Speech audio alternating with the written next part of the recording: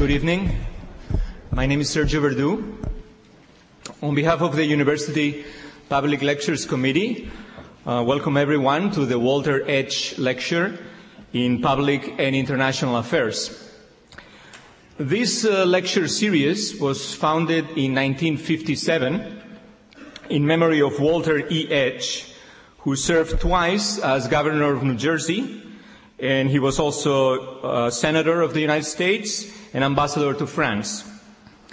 Walter H. lecturers have included George Kennan, John Kenneth Galbraith, and Valéry Giscard d'Estaing.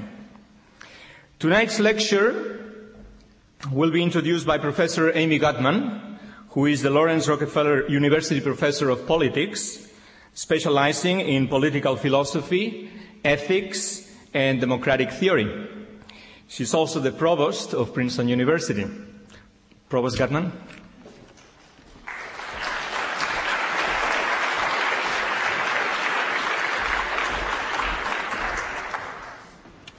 Thank you. When I was a graduate student, I read an essay on the idea of equality, and I instantly admired the author's philosophical mind. I avidly read more by the same author, A Critique of Utilitarianism, Problems of the Self, Descartes, and I admired this philosophical mind all the more, and I wanted to meet the man behind the mind. Shortly after I came to Princeton, as a beginning assistant professor right out of graduate school, to my great good fortune, the finest academic editor in the world, Patricia Williams, agreed to edit my first book for Cambridge University Press. As it turned out, I was doubly fortunate. Patricia had a connection with Bernard Williams, of which I was totally unaware. Bernard offered to discuss my book manuscript, which wasn't exactly the way I had planned to meet the man, and I was instantly very nervous. But after meeting with Bernard, my admiration and nervousness turned to something approaching idolatry. Bernard has since given me, along with his many other readers, a feast of far-ranging intellectual delights. Books on moral luck, ethics and the limits of philosophy, shame and necessity, making sense of humanity, Plato, and more recently, Truth and Truthfulness, published by Princeton University Press. Walter Lippincot's in the audience, so I need to plug Princeton University Press. This would be more than enough for one philosophical lifetime. But he has given us far more. Insight and analytical acuity combined, historical grounding and ethical innovation into some of the broadest issues that a philosopher can tackle. For example, how should we live? He's also given us understanding of the value and the limits of social conventions and exposure to the pretenses of claims, false claims to truth and universality, along with the appreciation of the importance of those claims when they can hold some truth value. Bernard Williams, to my mind, lives many admirable lives on both sides of the Atlantic, both coasts of the United States. He is a fellow of All Souls College and also the Monroe Deutsch Professor of Philosophy at Berkeley. He has been provost at King's College, Cambridge, where he also held the Knightsbridge Professorship of Philosophy. He subsequently held the White's Professorship of Moral Philosophy at Oxford.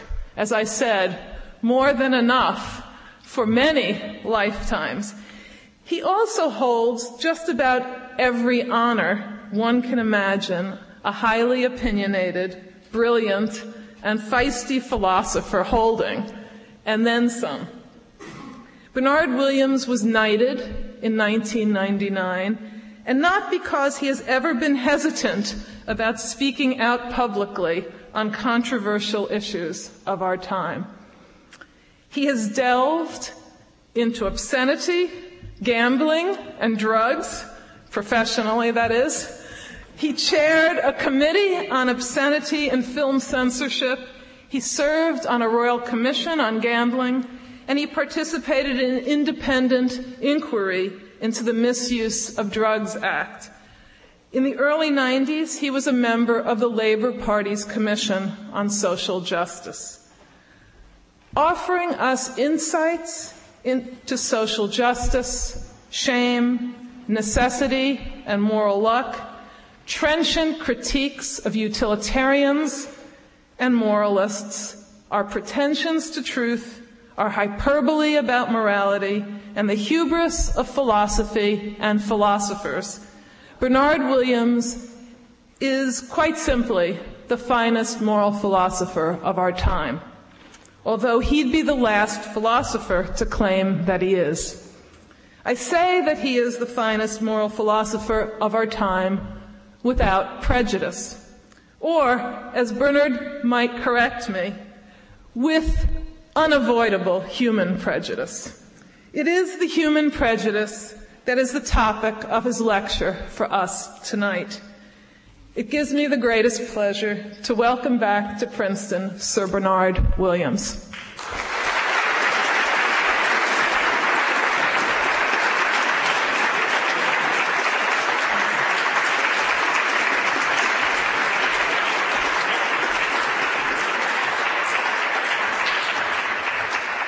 Well, Amy, thank you very much indeed. You just made it kind of hard to live up to the build-up, but thank you. And thank you all for inviting me, very much indeed for inviting me back to Princeton. It's always an enormous pleasure to be here. Once upon a time, there was an outlook called humanism. The time I've got in mind is that of the Renaissance. The term at that time applied in the first place to new schemes of education, emphasizing the Latin classics and a tradition of rhetoric, but it came to apply more broadly to a variety of philosophical movements. There was an increased and intensified interest in human nature. One form of this was a new tradition, inaugurated perhaps by Petrarch, of writings about the dignity and excellence of human beings, or, as the tradition inevitably put it, of man. These ideas were certainly not original with the Renaissance. Many of the arguments were already familiar. For instance, the Christian argument that the superiority of man or human beings was shown by the choice of a human being to be the vehicle of the incarnation.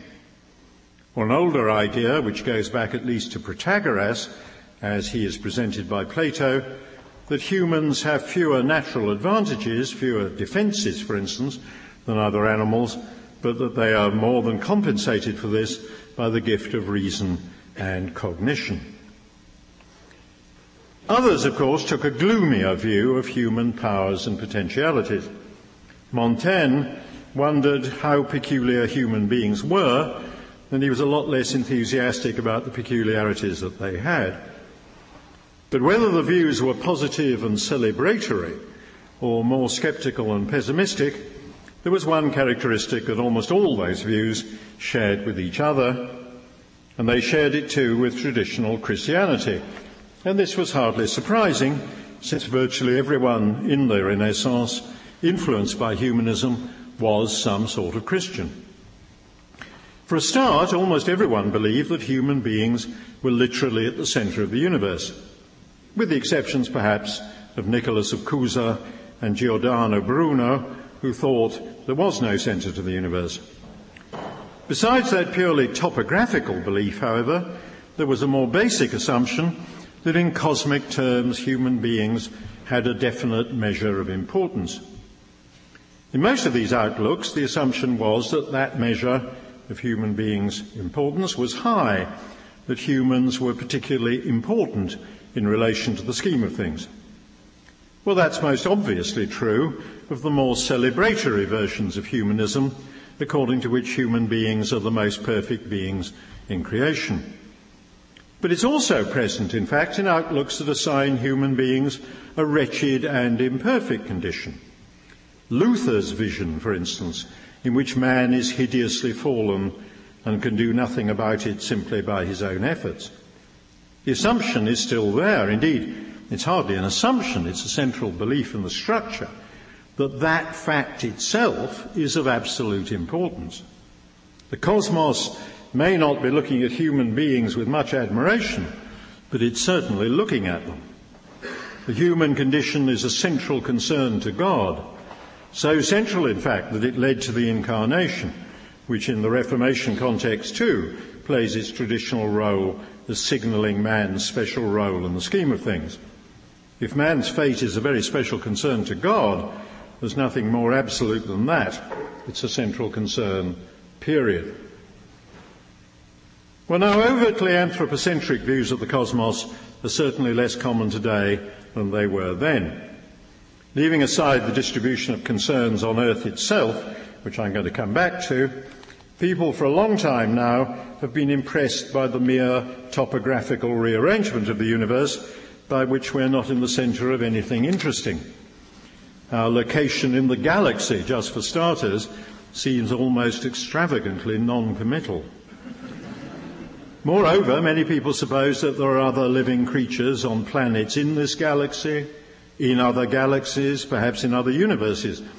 It seems hubristic or merely silly to suppose that this enterprise has any special interest in us. Even Christians, or many of them, are less impressed by the idea that God must be more concerned with human beings than he is with any other creature, though I'm afraid I don't know what the current state of thought is about the Incarnation. The idea of the absolute importance of human beings seems firmly dead, or at least well on the way out. However, we need to go a little carefully here. The assumption I'm considering, as I put it, is that in cosmic terms, human beings have a definite measure of importance. The most common application of that idea, naturally enough, has been that they have a high degree of importance. And I suggested that that itself can take two different forms: the Petrarchan or celebratory form, in which man is splendidly important, and what we may call the Lutheran form, that what is of ultimate significance is the fact that man is wretchedly fallen. But there's another and less obvious application of the same assumption, that human beings do have a definite measure of importance in the scheme of things, but that it's very low.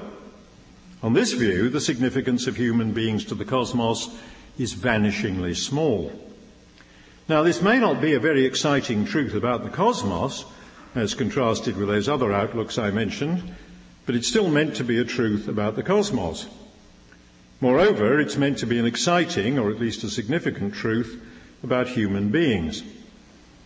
I think this may have been what Bertrand Russell was thinking when, for instance, in an essay significantly called A Free Man's Worship, he went on about the transitoriness of human beings, the tininess of the earth, the vast and pitiless expanses of the universe, and so on, in a style of self-pitying and at the same time self-glorifying rhetoric that made Frank Ramsey remark that he himself was much less impressed than some of his friends were by the size of the universe, perhaps because he weighed 240 pounds.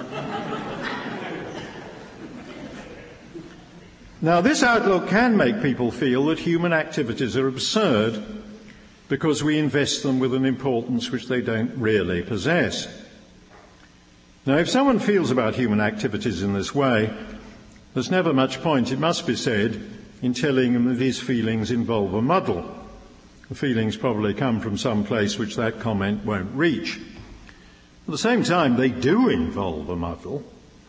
It's a muddle between thinking that our activities fail some test of cosmic significance and, as contrasted with that, recognising that there is no test of cosmic significance.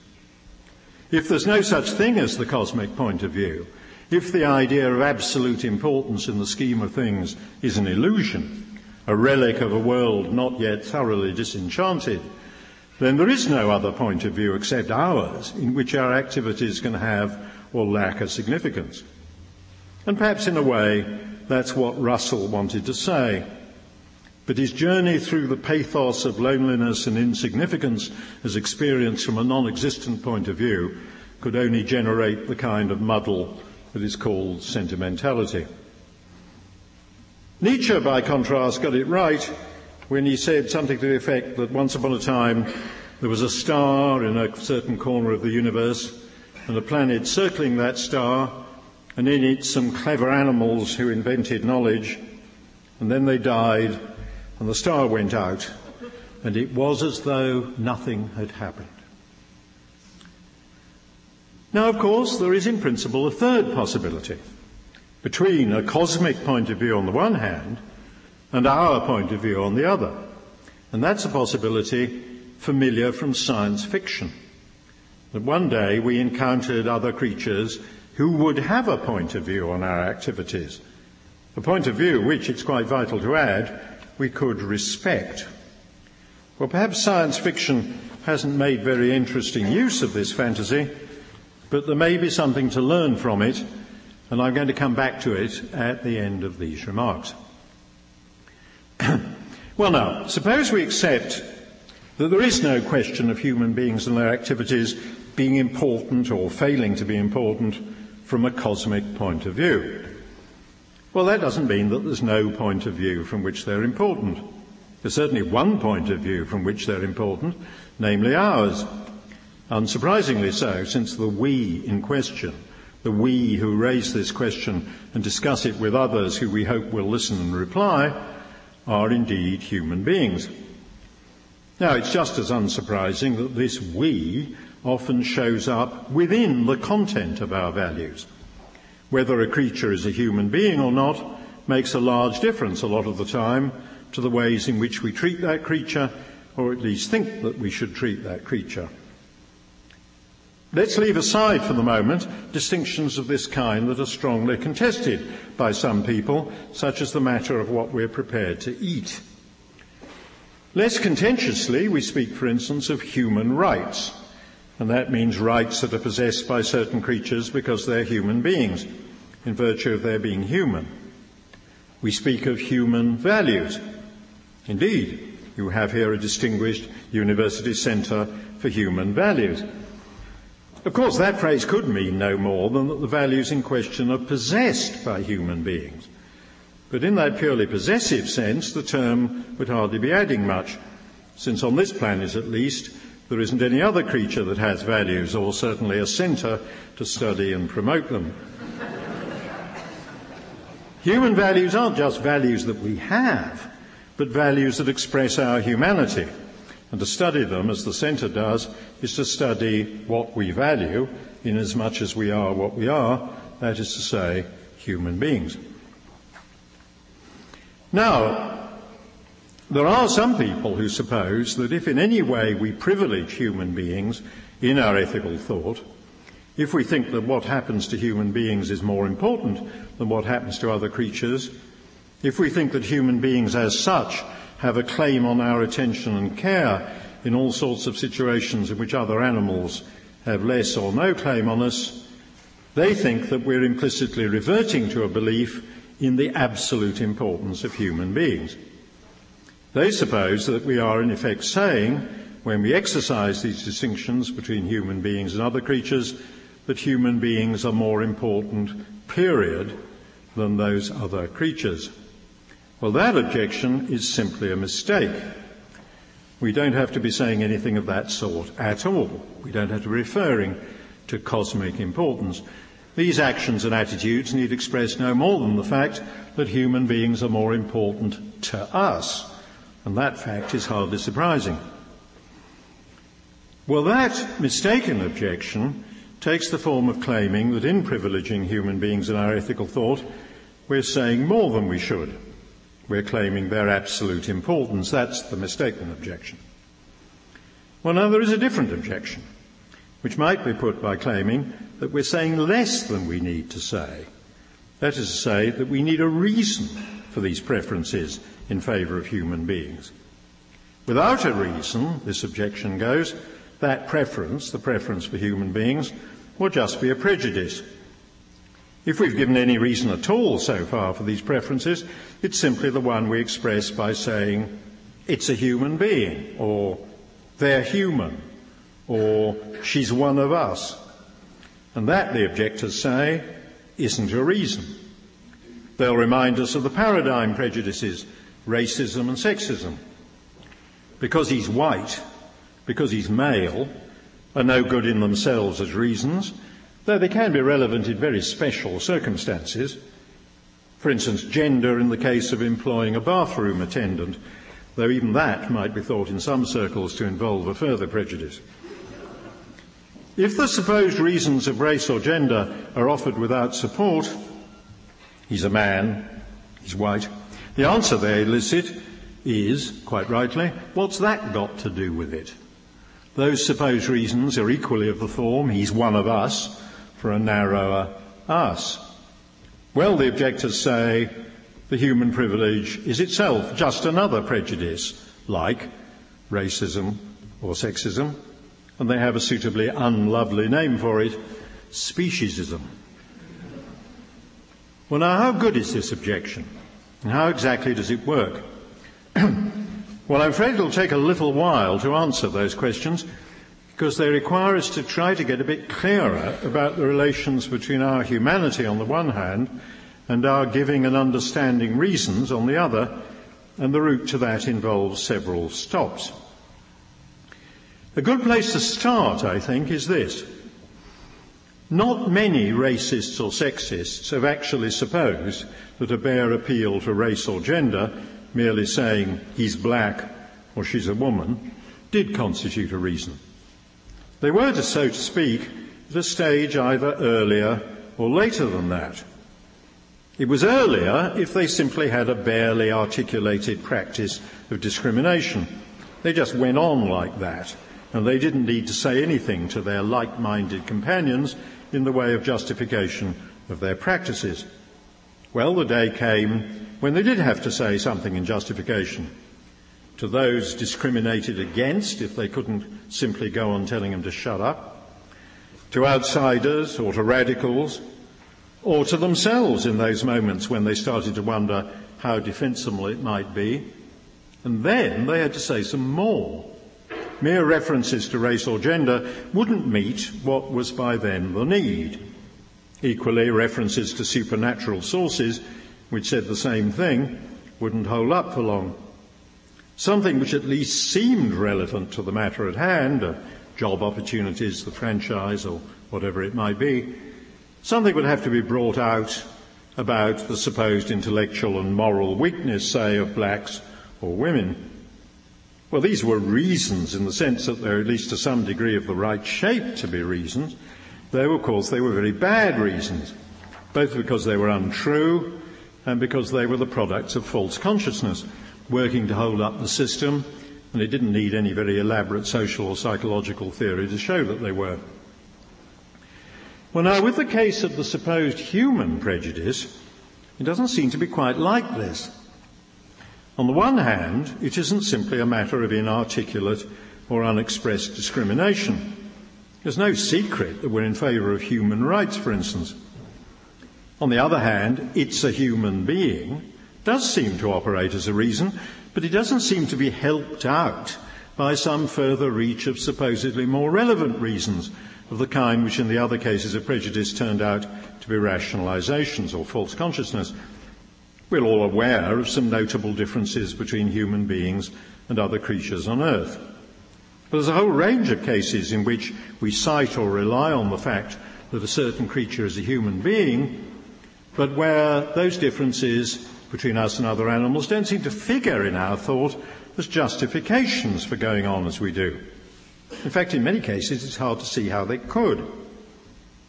Uniquely on Earth, human beings use highly articulated languages. They've developed to an unparalleled extent non-genetic learning through culture. They possess literatures and historically cumulative technologies, and so on. Well, now, of course, there's quite a lot of dispute about the exact nature and extent of these differences between our own and other species. There's discussions, for instance, of how far some other primates transmit learned skills and whether they have local traditions in this. But this isn't the point. There isn't any showing a sharp and spectacular behavioural gap between ourselves and our nearest primate relatives. And that's no doubt because other hominid species have disappeared, doubtless with our assistance. But why should considerations about those differences, true as they are, about culture and technology and language and all that, why should those differences play any role at all in an argument about vegetarianism, for instance? What's all that stuff about language and culture and so on got to do with human beings eating some other animals but not human beings? It's hard to see any argument in that direction which won't turn out to say something like this, that it's simply better that culture, intelligence and technology should flourish, as opposed presumably to all those other amazing things that are done by other species which are on the menu. Or consider, if you like, not the case of meat eating, but of insecticides. If we have reason to use insecticides, must we claim that it's simply better that we should flourish at the expense of the insects? If any evolutionary development is spectacular and amazing, it's the proliferation and diversification of insects. Some of them are harmful to human beings, their food or their artefacts, but they are truly wonderful. What these last points show is that even if we could get hold of the idea that it was just better that one sort of animal should flourish rather than another, it's not in the least clear why it should be us. But the basic point, of course, is that we can't get hold of that idea at all. That's simply another recurrence of the notion we saw off a little while ago, absolute importance, that last relic of the still enchanted world. Of course, we can say rightly that we're in favour of cultural development and so on and think it's very important, but that itself is just another expression of the human prejudice we're supposed to be wrestling with. So there's something obscure about the relations between the moral consideration, it's a human being, and the characteristics that distinguish human beings from other creatures. If there's a human prejudice, it's structurally rather different from those other prejudices, racism and sexism. Well, now, this doesn't necessarily show it isn't a prejudice. Some critics will say, on the contrary, that it shows what a deep prejudice it is, to the extent that we can't even articulate reasons that are supposed to underlie it.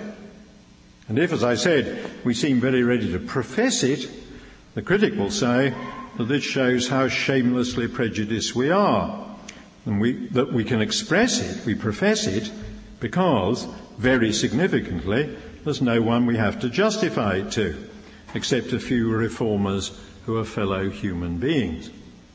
Well, that's certainly a significant fact, and we have to bear it in mind. Other animals on this planet are good at many things, but not at asking for or understanding justifications. Oppressed humans, women and minorities, come of age in the search for emancipation when they speak for themselves and no longer through reforming members of the oppressing group. But the other animals will never come of age. Human beings will always act as their trustees. And that's connected to a point which I'll come back to, that in relation to those other animals, the only moral question for us is how we should treat them, a point that I say I shall come back to. Now, someone who speaks vigorously against speciesism and the human prejudice is, of course, Professor Peter Singer, the Ira W. De Camp Professor of Bioethics in this very university. And I'm sorry, as I gather, that he's away at this time and can't be with us. Indeed, as you don't need telling here, he holds his chair at the said University Centre for Human Values, at least I believe he does, which I've already mentioned. And I have wondered, I must say, what he makes of that name. In the purely possessive or limp sense of the expression, it's presumably all right. But in the richer sense of the expression human values, which must surely be its intention, I thought it would have sounded to him rather like a centre for Aryan values. Well, whatever exactly may be the structure of the human prejudice, if it is a prejudice, Singer's work has brought out very clearly some important consequences of rejecting it, consequences which he's been prepared to advocate in a robust style. Now, a central idea involved in the supposed human prejudice is that there are certain respects in which creatures are treated in one way rather than another simply because they belong to a certain category, the human species. We don't, at this basic initial level, need to know any more about them. Told that there are human beings trapped in a burning building, on the strength of that fact alone, we mobilise as many resources as we can to rescue them. When the human prejudice is rejected, two things follow, as Singer has made clear. One is that some more substantial set of properties, supposedly better fitted to give reasons, are substituted. The second is that the criteria based on those properties, the criteria which determine what you can properly do to a creature, are applied to examples one at a time. It's always a question whether a particular individual satisfies the criteria. Well, now let's consider the question not of protecting, but of killing. Singer thinks that our reasons for being less ready to kill human beings than we are to kill other animals, the, quote, greater seriousness of killing them, as he puts it, are based on, and I quote, our superior mental powers, our self-awareness, our rationality, our moral sense, our autonomy, or some combination of these. They are the kinds of things we're inclined to say which make us uniquely human. To be more precise, they're the kind of thing that make us persons. End of quotation. Elsewhere, he cites with approval Michael Tooley's definition of persons as, quote, those beings who are capable of seeing themselves as continuing selves, that is, as self-aware beings existing over time. End of quotation. It's these characteristics that we should refer to when we're deciding what to do, and in principle we should refer to them on a case-by-case basis. Quote, if we're considering whether it's wrong to destroy something, surely we must look at its actual characteristics, not just the species to which it belongs, unquote. And actual here is taken in a way that leaves no room for potentiality. You can't say that an embryo gets special protection because it's potentially a person. It's not yet a person, and therefore it's a non-person. Just as in Tooley's, perhaps rather unlovely terminology, someone suffering from acute senile dementia is an ex-person. Well, as I've said, Singer brings out very clearly these two consequences of his view, namely that we rely on some properties other than belonging to the human race, some substantial properties, roughly those of personhood, and so we secondly apply them case to case. And he relies on those consequences in arriving at various controversial conclusions. Well, now I am concerned with the view itself, the rejection of the human prejudice, rather than particular details of Singer's own position, but there are a couple of points which I should mention in order to make clear what's at issue. First, what Singer rejects isn't quite the form of the human prejudice to which I and many other people are attached. Singer considers the following familiar syllogism. Every human being has a right to life. A human embryo is a human being. Therefore, the human embryo has a right to life. Well, it's certainly a valid argument. We better agree that the conclusions follow from the premises.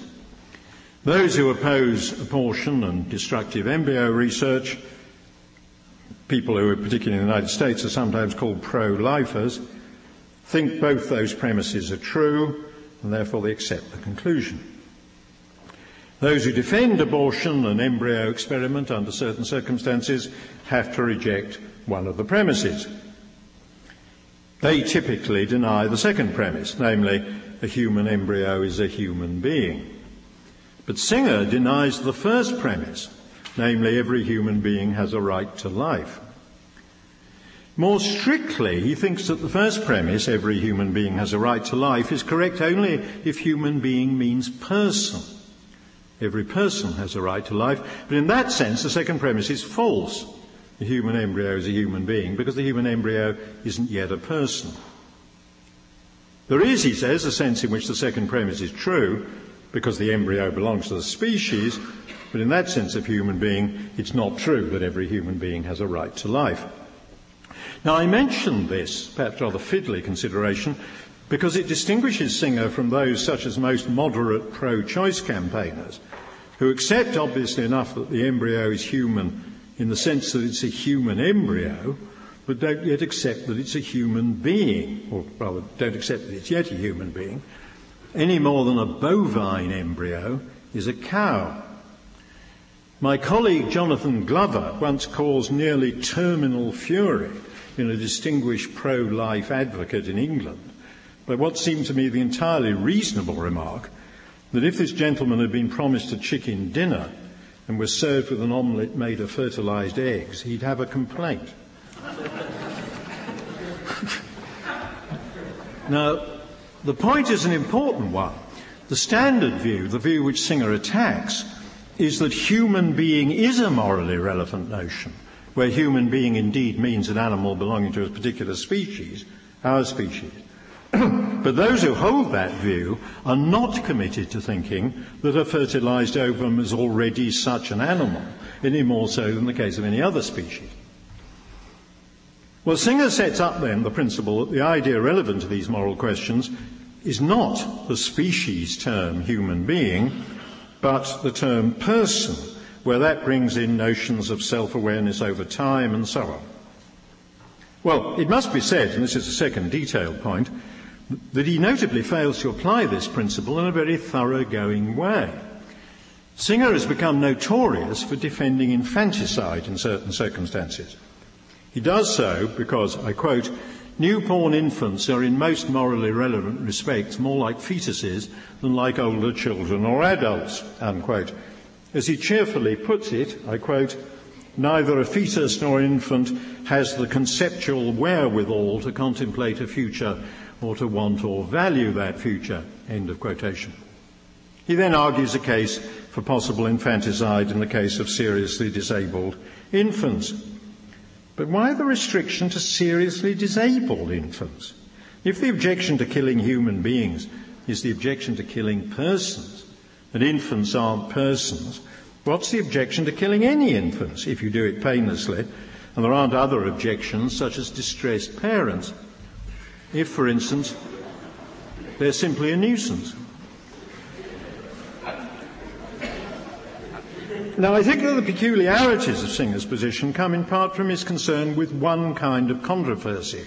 He's trying to combat conservative policies based on a particular notion, the sanctity of human life. This helps to explain why his position on abortion and infanticide is the same as the pro-life position, but the other way up. He and the pro-lifers both argue, if abortion, then infanticide, but they take that as an objection and he takes it as an encouragement. Against all this, it's very important to say that one can believe, as I believe, that the notion of a human being as a member of a species is central to our moral thought without being committed to the entire set of rules that go under the label the sanctity of human life. Now, the most basic question, however, is that raised by the general structure of Singer's position, rather than these details, and it's the same kind of question we've encountered already. Why are the fancy properties which are grouped under the label of personhood, quote, morally relevant to issues of destroying a certain kind of animal, while the property of being a human being isn't? Well, one answer might be, we favour and esteem these properties. We encourage their development. We hate and resent it if they're frustrated. And that's hardly surprising, since our whole life, and not only our values, but our having any values at all, involve our having these properties ourselves. Well, that's a fine answer, but it doesn't answer this question. since we also, and in complex relation to all that, do what Singer complains of, namely, use the idea of a human being in our moral thought and draw a line round the class of human beings with regard to various things that we're ethically prepared to do. A different answer would be that it's simply better that the world should contain instances of the fancy properties of personhood, but it's not simply better that the world should contain human beings as such. But that's, once more, our now familiar friend, absolute importance, that survivor from the enchanted world, bringing with it the equally familiar and encouraging thought that the properties we possess, well, most of us, not counting the infants, the Alzheimer patients and a few others, those properties are being cheered on by the universe. Well, now, I should say at once that this isn't Singer's own answer to the question. He's a utilitarian, and he thinks, very roughly speaking, that the only thing that ultimately matters is how much suffering there is. To the extent that we should give special attention to persons, this is supposedly explained by the fact that persons are capable of suffering in some special ways that other animals can't suffer because they can foresee the future and so on. Now, I don't want to argue over the familiar territory of whether that is a reasonable or helpful explanation of all the things we care about in relation to persons, namely whether the only thing that makes a difference is the various ways in which they can suffer. I want to ask something else, which leads back to my central question, our moral conceptions of ourselves as human beings living among other creatures. My question is not, does the utilitarian view make sense of our other concerns in terms of our concern with suffering? My question is rather, how far does the utilitarian view make sense of our concern with suffering itself? Now, many utilitarians, including Singer, are happy to use a model of an ideal or impartial observer. The idea, the model, is of an imaginary figure who knows everything, is equally impartial about everything, can take on board, as it were, all the suffering in the world. A philosopher proposing one version of such a model 50 years ago memorably described this figure as, quote, omniscient, disinterested, dispassionate, but otherwise normal. Well, the model comes in various versions, in many of which the figure isn't exactly dispassionate, rather he's benevolent. Well, that can mean several different things itself, but let's concentrate on the simplest application of the idea that the ideal observer is against suffering, and he wants there to be as little of it as possible. With his omniscience and impartiality, he, so to speak, takes on all suffering, however exactly we're to conceive of that, and he takes it all on equally. Well, now, of course, he does begin to look a lot like a slimmed-down surrogate of the Christian God, and this might suggest that he represents yet another enactment of the cosmic point of view. Suffering or its absence is what has absolute importance. But I assume that utilitarians such as Singer hope that the model can be spelled out in more disenchanted terms. They deploy the model against what they see as prejudice, in particular the human prejudice, and the idea behind this is that there is a sentiment or disposition or conviction which we do have, namely compassion or sympathy, or the belief that suffering is a bad thing, but, they claim, we express these sentiments in an irrationally restricted way. The way in which our sentiments of sympathy or compassion for suffering work is governed by the notorious inverse square law. That is, the further away, the less you feel it, roughly, where the distances involved can, of course, be of all kinds. Spatial, they're on the other side of the world, familial, national. Remember, there's always a headline in the Oxford paper when there's a vast earthquake somewhere on the other side of the world. Oxford man injured in earthquake. Racial, of course, notoriously all governed by species membership.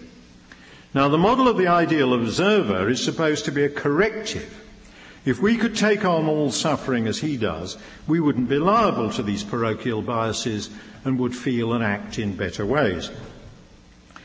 Well, no doubt the history of the device does lie, in fact, in a kind of secularized imitatio Christi, and I suspect that some of the sentiments it mobilizes are connected with that, but the utilitarians hope to present it as independent of that, as a device expressing an extensive rational correction of the kind of thing we indeed feel. So I want to take the model seriously in a secular way, perhaps more seriously from a certain point of view than those who use it. Well, I've got two problems with it. One is very familiar, actually, and concerns the relations between the model and human action. Even if we thought that the ideal observer's outlook was a reliable guide to what would be a better state of affairs, how's that connected with what we, each of us, should be trying to do? With regard to animal suffering, a form of the problem, a form that goes back to the 19th century, is the question of policing nature. Even though much suffering to animals is caused directly or indirectly by human beings, it's also true that an immense amount of it is caused by other animals. This suffering must form a significant part of what is on the ideal observer's screen. Well, we're certainly in the business of reducing the harm caused by other animals to ourselves. We seek in some degree to reduce the harm we cause to other animals. The question arises whether we should be in the business of reducing the harm that other animals cause to each other, and generally in the business of reducing the suffering that goes on in nature. Well, utilitarians do offer some arguments to suggest that we shouldn't bother with that, arguments which about saving our energy and time and so on. But I find it hard to avoid the feeling that those answers are pallid and unconvincing rationalizations of a more basic reaction that there's something altogether crazy about the idea, that it misrepresents our relations to nature. Some environmentalists, of course, think that we shouldn't try to improve nature in this respect because nature is sacred and we should interfere with it as little as possible anyway, but they certainly aren't governed simply by the model of the ideal observer and his concern for suffering.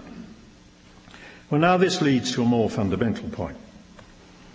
Those who see our selective sympathies as a biased and prejudiced filtering of the suffering in the world, who think in terms of our shadowing, as far as we can, the consciousness of the ideal observer and guiding our actions by reflection on what the ideal observer takes on, I wonder whether they ever consider what it would really be like to take on what the ideal observer supposedly takes on. Whatever exactly takes on may mean, it's supposed to imply this, that the sufferings of other people and of all other creatures should be as vividly present to us in some sense, as closely connected with our reasons for action, as our own sufferings of those of people we care for who are immediately at hand. That's how the model is supposed to correct for bias. But what would it conceivably be like for this to be so, even for a few seconds? What would it be like to take on every piece of suffering at a given moment any creature is undergoing? It would be an ultimate horror, an unendurable nightmare. And what would be the connection of that nightmare to our actions? In the model, the ideal observer is supposed just to be an observer. He can't do anything. But our action, the idea is supposed to shadow or be guided by reflection on what he in his omniscience and impartiality is taking on. And if for a moment we got anything like an adequate idea of what that is, and really guided our actions by it, then surely we would annihilate the planet if we could. And if other planets containing conscious creatures are similar to ours in the suffering they contain, we would annihilate them as well. This model has got things totally inside out. We indeed have reasons to listen to our sympathies and extend them, not only to wider groups of human beings, but into a concern for other animals so far as they are in our power. That's already a human disposition. The Oxford English Dictionary definition of the word humane reads, marked by sympathy with and consideration for the needs and distresses of others, feeling or showing compassion and tenderness towards human beings and the lower animals. Now, we can act intelligibly from these concerns only if we see them as aspects of human life. It's not an accident or limitation or a prejudice that we can't care equally about all the suffering in the world. It's a condition of our existence and of our sanity. Equally, it's not that the demands of the moral consciousness require us to leave human life altogether and then come back to regulate the distribution of concerns, including our own, by criteria derived from nowhere. We're surrounded by a world which we can regard with a very large range of reactions: wonder, joy, sympathy, disgust, horror. We can, being as we are, reflect on these reactions and modify them to some extent. We can think about how this human estate or settlement should be run and about its impact on its surroundings. But it's a total illusion to think that this enterprise can be licensed in some respects and condemned in others by credentials that come from another source, a source that's not already involved in the peculiarities of the human enterprise. And it's an irony that this illusion, even when it takes the form of rejecting so-called speciesism and the human prejudice, actually shares a structure with older illusions about there being a cosmic scale of importance in terms of which human beings should understand themselves. If we look at it in the light of those old illusions, this outlook, namely the opposition to the human prejudice, will be closer in spirit to what I call the Lutheran version rather than the celebratory version, in virtue of its insistence that human beings are twisted by their selfishness. It's unlike the Lutheran outlook, of course, precisely in its anti-humanism. Luther thought that it did matter to the universe what happened to mankind, but this view thinks that all that matters to the universe is, roughly speaking, how much suffering it contained. But there's another difference as well.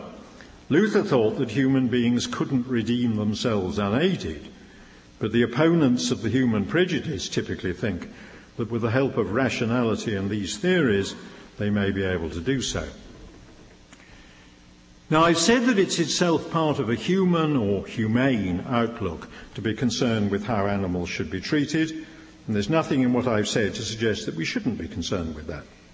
But I do want to repeat something that I've said elsewhere, that very significantly, the only question for us is how those animals should be treated. That's not true of our relations to other human beings. And that already shows that we're not dealing with a prejudice like racism or sexism. Some white male who thinks that the only question about the relations between us, as he puts it, white males, and other human beings, namely women and people of colour, is how we should treat them, that person is already prejudiced. But in the case of other animals, that's the only question there could be. Well, that's how it is here on this planet now. It's a consequence of the fact that I've already mentioned, that in terms of a range of abilities that control action, we happen to live on an evolutionary plateau. Human beings don't have to deal with any creature that in terms of argument, principle, worldview, or whatever, can answer back. But it might be otherwise, and it may be helpful in closing to imagine something different. Well, let's suppose that in the well-known way of science fiction, creatures arrive with whom to some extent we can communicate, who are intelligent and technologically advanced. They got here after all. They have relations with each other that are mediated by understood rules and so on and so forth. Now, there's an altogether new sort of question for the human prejudice. If these culturally ordered creatures arrived, a human being who thought that it was just a question of how we should treat them has seriously underestimated the problem, both ethically and probably prudentially. Well, the late Robert Nozick once gave it as an argument for vegetarianism that if we claimed the right to eat animals less smart than ourselves, we'd have to concede the right to such visitors to eat us, if they were smarter than us to the degree that we're smarter than the animals we eat. And in fact, I don't think that it is an argument for vegetarianism. It's rather an objection to one argument for meat eating. And I'm not too sure how good it is even as that. But the main point is that if they propose to eat us, it'd be quite crazy to debate their rights at all.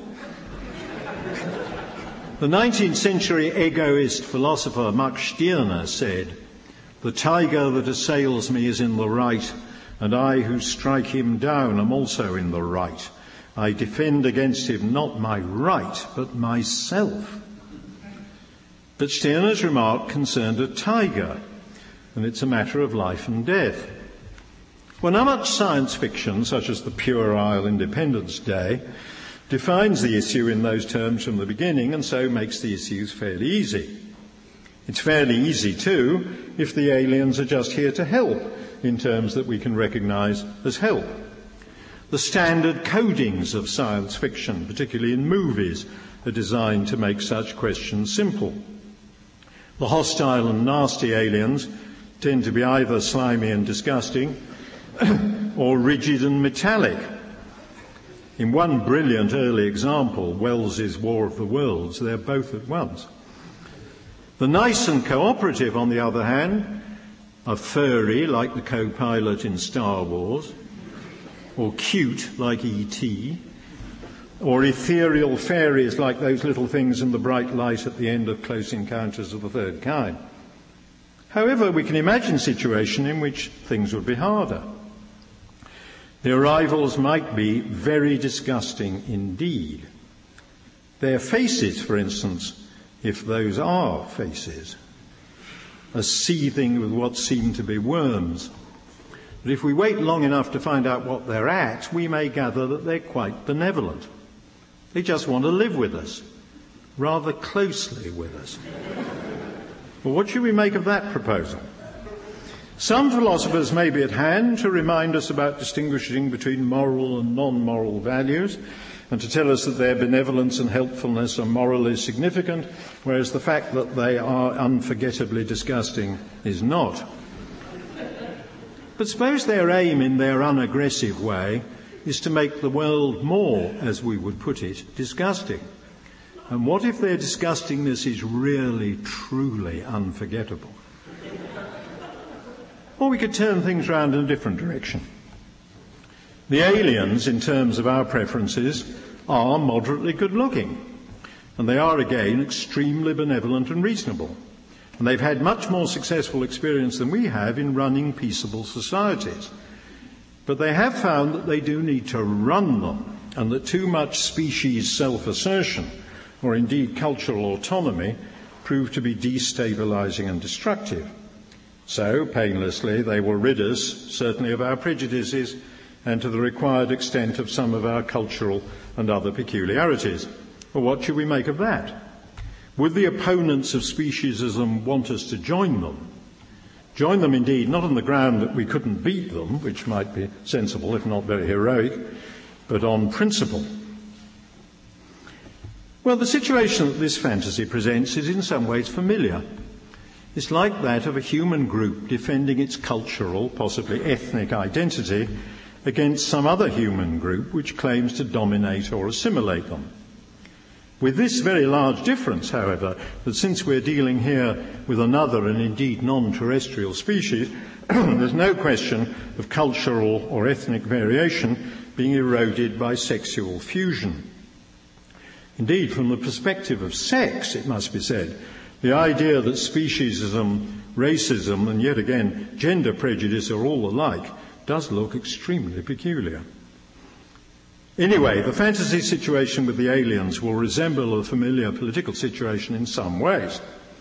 For one thing, there may well be a disagreement among the threatened group, in this case human beings, in part an ethical disagreement between those who think that the invaders are right and we ought to side with them, let's call them the collaborationists, and those who are resistors. It looks as though the utilitarians will be committed to joining the collaborationists. Now, in this fantasy case, the resistors will be organising under the banner Defend Humanity, or Stand Up for Human Beings. Well, that's an ethical appeal in an ethical dispute. Of course, this doesn't make human being into an ethical concept any more than the cause of Basque separatism, an ethical cause as Basque separatists see it, makes Basque into an ethical concept. The relevant ethical concept is something like loyalty to or identity with one's ethnic or cultural grouping. And in the fantasy case, the ethical concept is loyalty to one species. Moreover, and this is the significant lesson of this fantasy, this is an ethical concept we have already. It's the one we're using implicitly all the time, when, for instance, in the context of our ethical thought, we appeal to the fact that a creature is a human being. It's simply that as things are in real life, because we live on this evolutionary plateau, we don't spell it out. Because there is no other creature who could use or be motivated by that same consideration, but with a different application. That is to say, there's no creature belonging to some other species that can articulate, reflect on, or be motivated by reasons appealing to their species membership. So the idea of there being an ethical concept that appeals to our species membership is entirely coherent. It's shown by the fantasy case, and its actual use is familiar in the actual case. Now, of course, there may be ethical arguments about the value or merits of any such concept, namely a concept that appeals to something like loyalty to a group membership or identity with it. Some people, in the spirits of those who'd be collaborationists in the fantasy case, are against all such ideas. It's notable in the political morality of the present time that some people seem to be opposed to such attitudes in dominant groups, but very much in favour of them for subordinate groups.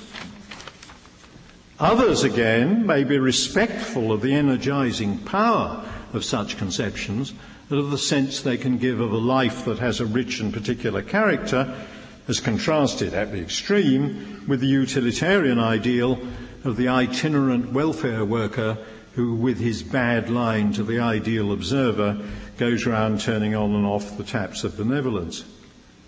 At the same time, however, those who respect these conceptions of loyalty and identity may be rightly sceptical about the coercive rhetoric, the lies about differences, and the sheer violence that are often associated with such ideas and with the movements that express them. Some of those objections no doubt carry over to ways in which we express species identity and loyalty as things actually are. And that's why the opponents of so-called speciesism and the human prejudice quite often have a point about particular policies and attitudes, even though they're quite mistaken about the framework of ideas within which they condemn those things. Well, should we conclude that the human prejudice, if one wants to call it that, must ultimately be inescapable? Well, let's go back one last time to the fantasy of the arrival of the benevolent managerial aliens and the consequent debate among human beings between the collaborationists who want to join them and the resistors who want to run the human independence movement. In that debate, even the collaborationists have to use a humanly intelligible discourse, argument which their fellow human beings can recognise. If that meant that their arguments had to be peculiar to human beings, then their situation would indeed be paradoxical. It would be as though, in the familiar political discussions about the cultural identity of the Basques, even the assimilationists had to use arguments peculiar to Basque culture. So let's suppose that it doesn't mean that. That is, that although they have to use arguments which are comprehensible to their other human beings, they're not arguments peculiar to, as it were, the separatists or the resistors. The relevant alternative, I think, in the fantasy case, is that the collaborationists use arguments that they share not only with the other human beings, but they share with the benevolent invaders. Indeed, many moral philosophers think that the correct moral principles are ones that could be shared with any rational or reflective agents, whatever they were otherwise like. Now, even if this were so, those principles wouldn't necessarily tell us and these creatures how to share a life together. Maybe we and they would be too different in other respects for that to be possible. Remember the disgusting benevolent aliens. And the best we could do is to establish a non-aggression pact with them and coexist at a distance. Well, that would leave our prejudices, if their prejudices, where they were. But suppose that we are to live together. There's no reason to suppose that the universal principles we share with the aliens will justify our prejudices. We can't even be sure that they'll justify our being allowed to have our prejudices as a matter of toleration. As I said in setting up the fantasy, the long experience and benevolent understanding possessed by the aliens may enable them to see that tolerating our kinds of prejudice leads to instability and injustice, so they'll want to usher our prejudices out. And on these assumptions we should agree. The collaborationists must be right, it seems, because their moral conceptions transcend the local peculiarities. But if that's so, doesn't something even stronger follow? I said in setting up these space fiction fantasies that the Independence Day scenario, in which the aliens are manifestly hostile and want to destroy us, is for us an ethically easy case. We defend ourselves. Well, no doubt we shall try. But should we try? Perhaps, the critics will say, this is just another irrational, visceral, human reaction to defend ourselves in this situation. The benevolent and fair-minded and far-sighted aliens may know a great deal about us and our history and understand that our prejudices are unreformable, that things will never be better in this part of the universe until we are removed. Now, I'm not saying this is necessarily what such aliens would think. I'm not saying that the universal moralists, the prudential collaborationists, would necessarily agree with them. But I don't see that if they disagree, that they could be certain that it was just not another self-serving prejudice.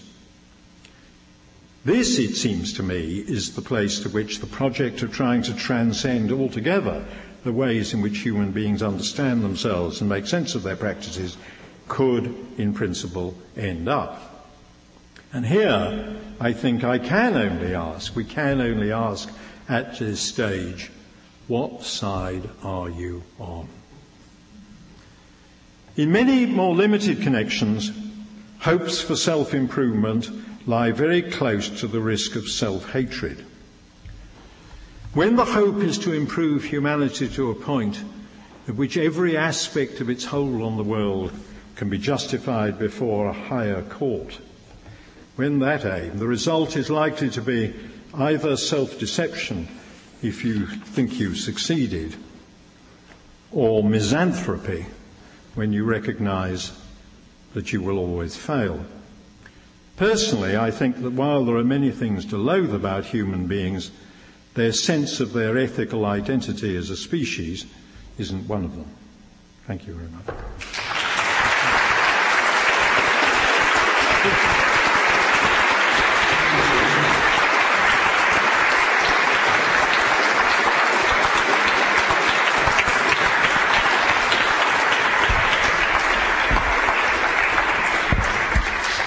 Professor Williams will be happy to answer questions.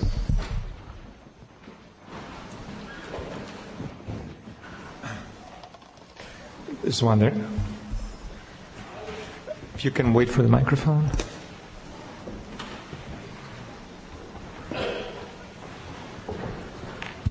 I agree completely with your idea of species. Sorry, I can't hear you. Even with the microphone, you can't hear me. But I agree completely with your idea of speciesism in the sense that it might be a unique prejudice in which both parties seems to acquiesce to this prejudice. I'm willing to eat a crocodile, and a crocodile is willing to eat me. And neither party have to be rather hungry to do this act. But on the other hand, when we study the evolution of our own civilization, I think it's quite apparent that over the last few thousand years that we've changed from a eye for an eye society to more of a turn the other cheek society. And from what kind of society, sorry? From an eye for an eye, so from Old Testament to New Testament, at least in Western civilization, in which case we try to create a more gentle and kinder world. And I think this kind of philosophy has worked out quite well for us. You've mentioned several times in your remarks that animals lack the mental facilities to have like the same mental facilities as us.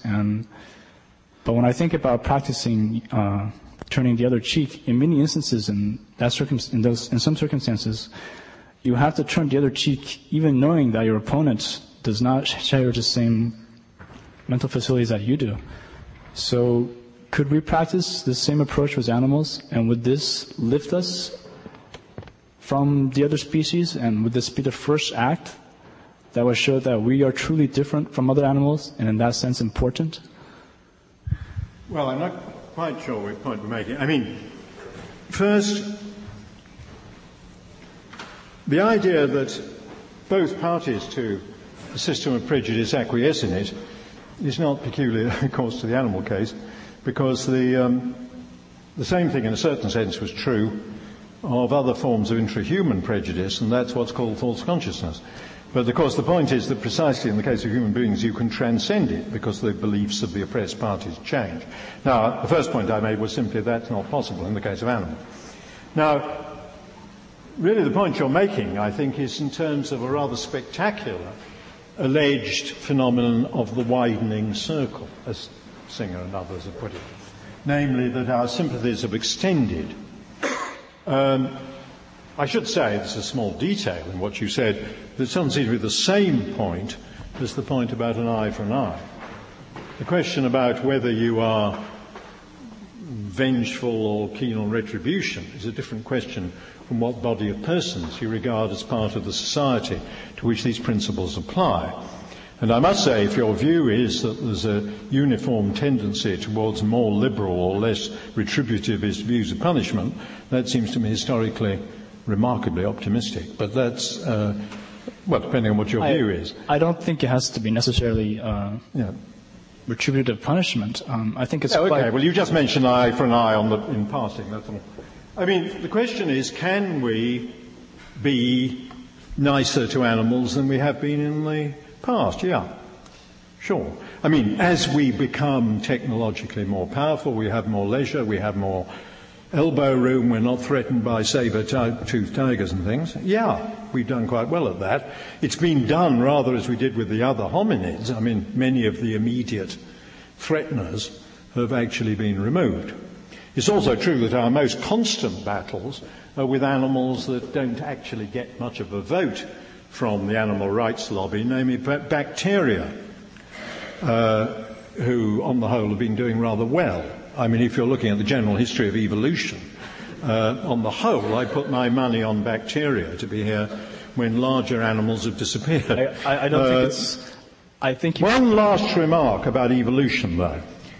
It is an absolutely extraordinary phenomenon, the treatment of this subject by evolutionary psychologists. I name in particular Pinker.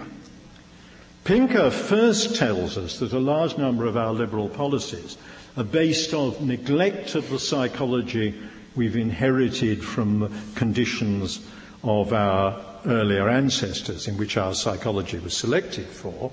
That's true, for instance, of various egalitarian policies, and also, interestingly, of modernist architecture and a few other things he happens to dislike. At the same time, he tells us that we shall join in fully in Singer's widening circle. When I asked Pinker personally whether he thought that a sympathy with other animals as such was part of our hereditary genetic inheritance of our psychology from our early ancestors, he said, well, we could transcend it. And there is actually an absolutely elementary, fatuous psychology of transcendence, which is grafted on top of the alleged quasi-determinism of evolutionary psychology. And that doesn't even a starter, as it were. I'm not saying you said that, but I just make a remark in that context. Yeah. Okay, it's on. You said that where our relationship to animals is concerned, the only relevant question is how we should treat them. I think that's probably true, since but you didn't really address in your talk. I didn't hear it, how exactly we should treat them. That was sort of a question that was left off, which is fine. Now, I didn't tell you. What? Oh, okay. I didn't tell you. I mean, people who think we should treat animals badly, or at least aren't that concerned about how we should treat them, generally make use of an argument that you move past quickly. Also, I think rightly, which is that they point to our rationality, ability to use language, technology, art, music, this sort of thing. I'm not talking about just meat eaters, but also development of wilderness areas, energy policy, all sorts of things, where we build, how we build, that kind of thing.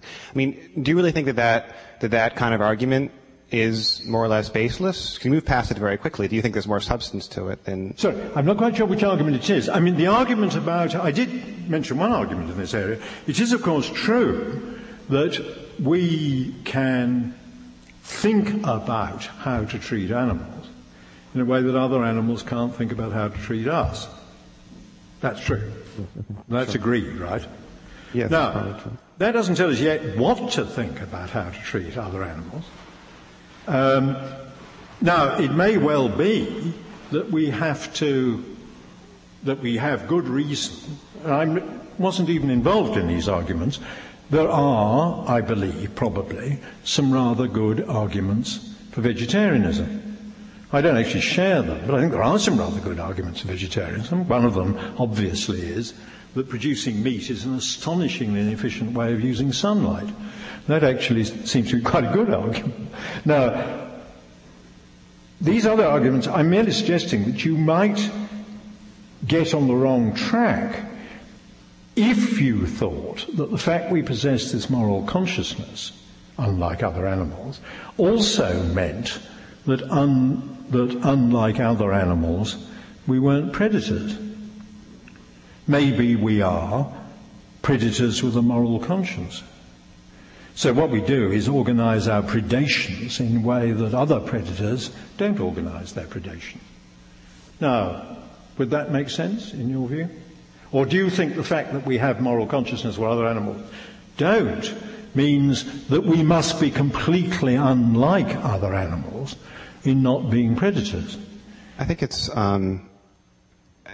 I think it's more of a question of priority. A lot of animal rights advocates, myself among them, I think, would say that what's more important to look at is our emotional capacities, our social abilities, this sort of thing, creativity, which other animals we're finding out more and more. These are goods they participate in a lot. And in very rich ways. I don't have an answer to your question. Do you think that particular approach to animal rights is also a wrong track? Or no, well, I think that it doesn't deliver the right answer. I mean, the more we can know about other animals, the better. Partly because other animals are limitlessly fascinating. We have very false views about them. I said that. What I do think is that there is a kind of potential contradiction in some lines of animal right thought. On the one hand, they say, we've got to remember that we're part of nature. We share the world with other species. We are one species among others. We weren't sent here as dominators of the world. Secondly, we're totally different from any other animals because we have moral consciousness. And therefore, we can make ourselves into vegetarians. Now, there's an inherent tension between those two things. That is, the old domination story is wrong, but so is the story that our, quotes, moral consciousness enables us to transcend all our other animal characteristics. I think we are one species among others. There seems to be some rather evidence that we're a carnivorous one. There's certainly a great deal of evidence that we're a predatory one, and maybe that is one of the limitations or facts about the kind of species we are that our moral consciousness has to deal with. Thank you. On a slightly different line, when someone acts inhumanly, what is it that they've lost, or what is it that they've become? Because they have not become an animal, and they've not become an alien. That's right. That's a very, very good question, and I think that there are a lot of complex answers to it. And when they behave inhumanly, interesting, as you absolutely rightly say, it doesn't mean that they act like an animal. For instance, they don't destroy something in rage, typically, if they act inhumanly. What they typically do is that they behave either like a machine or a disembodied intelligence. And one way of acting inhumanly is to act on certain kinds of principle.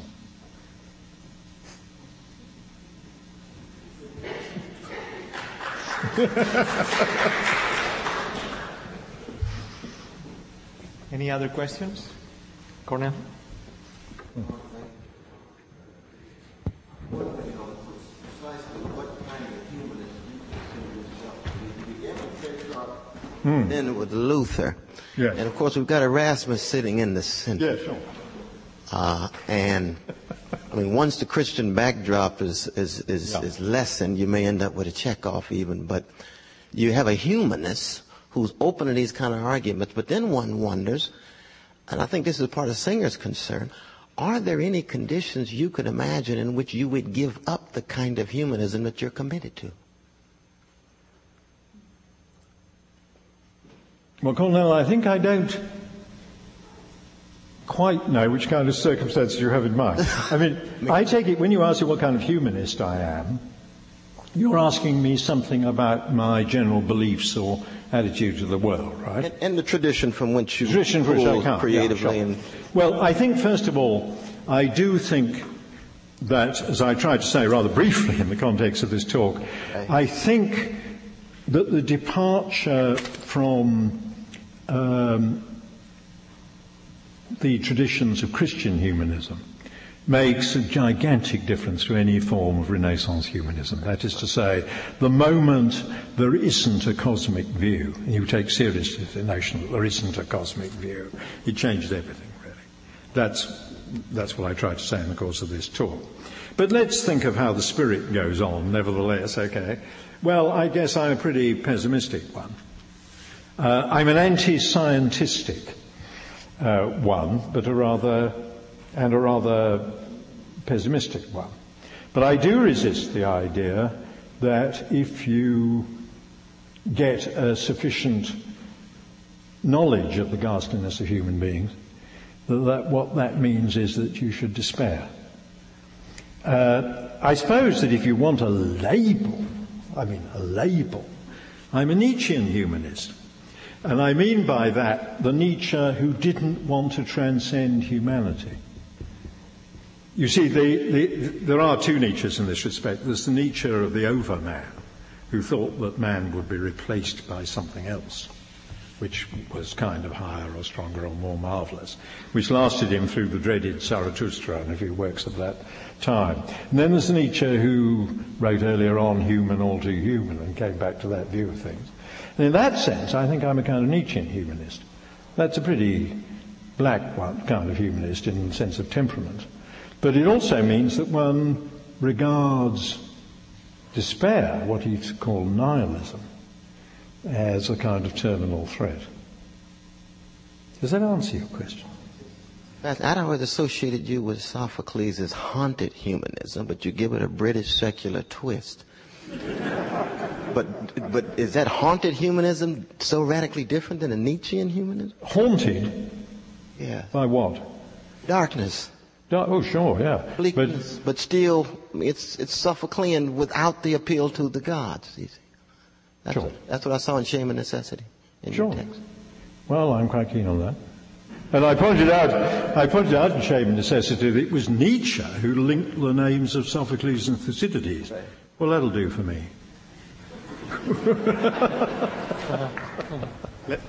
Let's thank Professor Williams again.